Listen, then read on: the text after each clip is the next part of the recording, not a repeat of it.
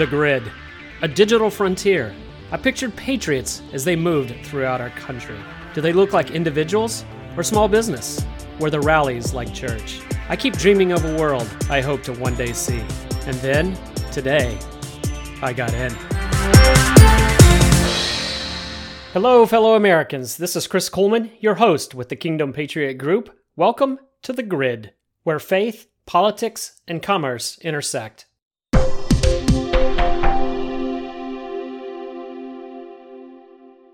Welcome, Americans, to this first edition of a Kingdom Patriot Midweek News Review. This likely won't be a regular update from us, but there are so many items in the news that I'm afraid we would not be able to cover all of it on the next podcast, or if we did, it would take up so much time that there would be nothing left available to actually discuss the topic at hand. So I thought I'd reach out to you today in case you have not been following the news. Michael Sussman has been cleared of lying to the FBI, but that's all I'm going to say on the subject today, as we will cover that in more detail on our next podcast.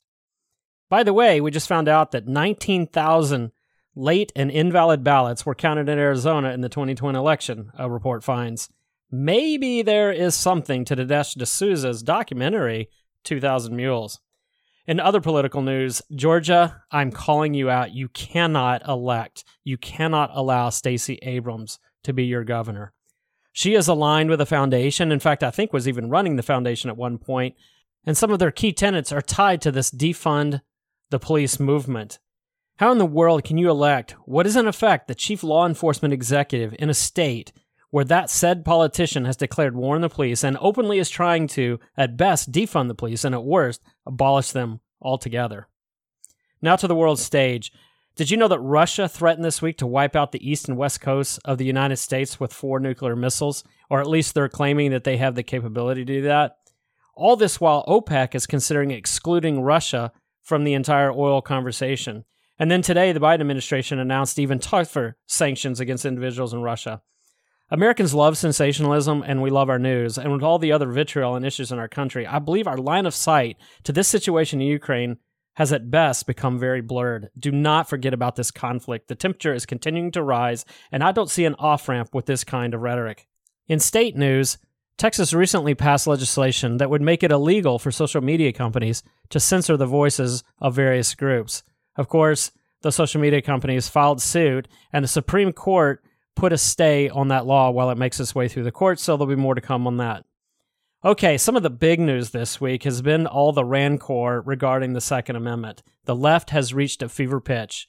If I hear the word assault rifle one more time, I think I'm going to pull my hair out. So what we're going to do is just a quick bit of education before we dive into this rancor, to this vitriol surrounding the Second Amendment. So first comments are on the AR-15. AR stands for Assault Rifle, Model 15, correct? Wrong. It stands for Armalite, as in the Armalite Company, and Eugene Stoner that designed this Model 15 back in the 50s. It was basically designed as a civilian version of a military weapon. So let's check a couple of differences. There's not a lot, but let's understand them.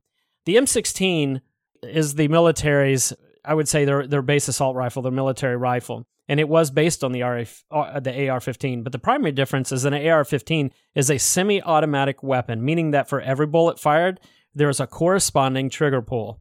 30 rounds, 30 trigger pulls.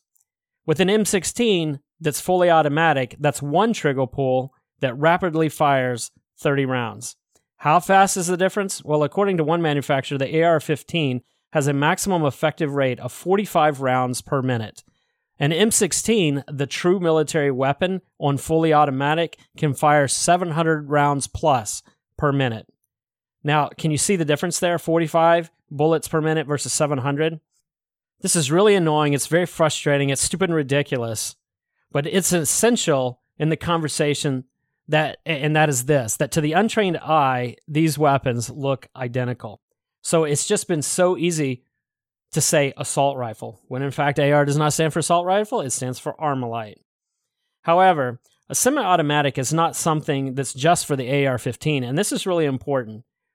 My deer rifle caliber, which is a 6.5 Creedmoor, actually can be bought in a semi-automatic version instead of a bolt action with Savage Firearms, and you can get a 10-round clip with it. The semi-automatic is a staple of many American rifles. It is my contention that the primary issue with the AR-15 is that it can easily be labeled as an assault rifle even though it isn't, and because it looks like one. And so it absolutely fits the narrative.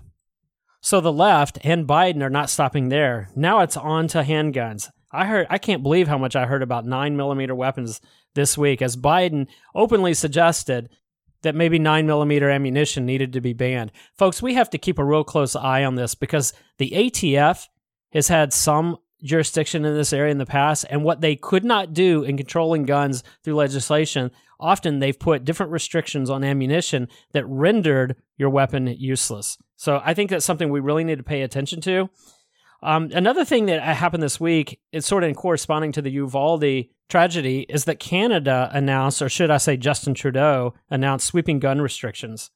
Now, a lot of people claim we should be just like Canada, but did you know that Canada does not have the individual right to bear arms in their constitution like we in the United States do? So I'm going to quote for this particular article. "It will be illegal to buy, sell, transfer, or import handguns anywhere in Canada," the Prime Minister said. Canada already has a plan to ban 1,500 types of military-style firearms and offer a mandatory buyback program that will begin at the end of the year. It already expanded background checks. Trudeau has long had plans to enact tougher gun laws, but the introduction of the new measure comes after mass shootings in Uvalde, Texas, and Buffalo, New York. Bill Blair, the Minister of Emergency Preparedness, said Canada is very different from the United States. In Canada, gun ownership is a privilege, not a right, Blair said. This is a principle that differentiates ourselves from many other countries in the world, notably our colleagues and friends to the south. In Canada, guns are only intended to be used for hunting and sport purposes. And ladies and gentlemen, that's why I don't want to live in Canada. And before I get to other military news, I have two quick stories. One is that California just produced a report on black reparations, and it sounds like that this report is recommending that payments and reparations to slaves, or obviously not slaves, but relative to slaves, be made. So there's going to be more to come on this. It's an astonishing step, quite frankly. And also, the Biden administration is set to forgive $5.8 billion in student debt. Now, one caveat, and remember, we report the truth here, even if it doesn't support our narrative. We want the truth to be told. So in this case, I know a lot are going to jump on this and say how unfair it is. But I do want to say this only applies to the for-profit Corinthian college chain that defrauded thousands of students with empty promises, falsehoods of credit transferability, and actually falsifying data. So that organization is now defunct. So in this case, I do see a place where the government could step in, although I truly believe it should really be through the legislative process and not executive action. Okay, now to our final story of the day, and that is the United States Marine Corps goes full woke. Quote, "We remain committed to fostering an environment free from discrimination and defend the values of treating all equally with dignity and respect." It added, using the hashtags Pride Month and USMC, the statement is accompanied by an image of a Marine helmet adorned with 6 bullets, each with a different color, comprising a rainbow. Okay, here's my thoughts. Our military should not be entering this kind of fray. This conversation around culture doesn't belong in our military. Our military has one job: protect and defend the United States, not to defend the values of equity, diversity, and inclusion. Their job is to protect and defend the United States and to exterminate any threat with extreme prejudice. I don't want a woke military. I want a deadly military that every other nation on the earth fears. I believe Reagan once said, "No country lost a war because their military was too strong." Does this culture commitment from the Marine Corps now make us stronger? Does it make us appear stronger to our enemy?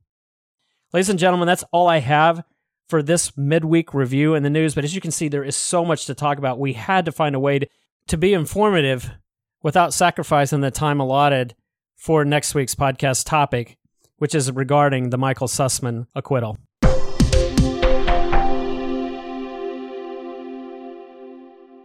Hey, Sean Griffin here with the Kingdom Patriot Group and co-host of The Grid with Chris Kuhlman. Here at the Kingdom Patriot Group, we have a vision to restore America to her foundational principles. To help you do your part to restore the country, is there a particular topic we could cover that you would find helpful? If so, email us at admin@kingdompatriot.us. That's admin@kingdompatriot.us. We'd love to hear from you today. Again, thanks for joining us. I'm Chris Kuhlman, and I am a Kingdom Patriot.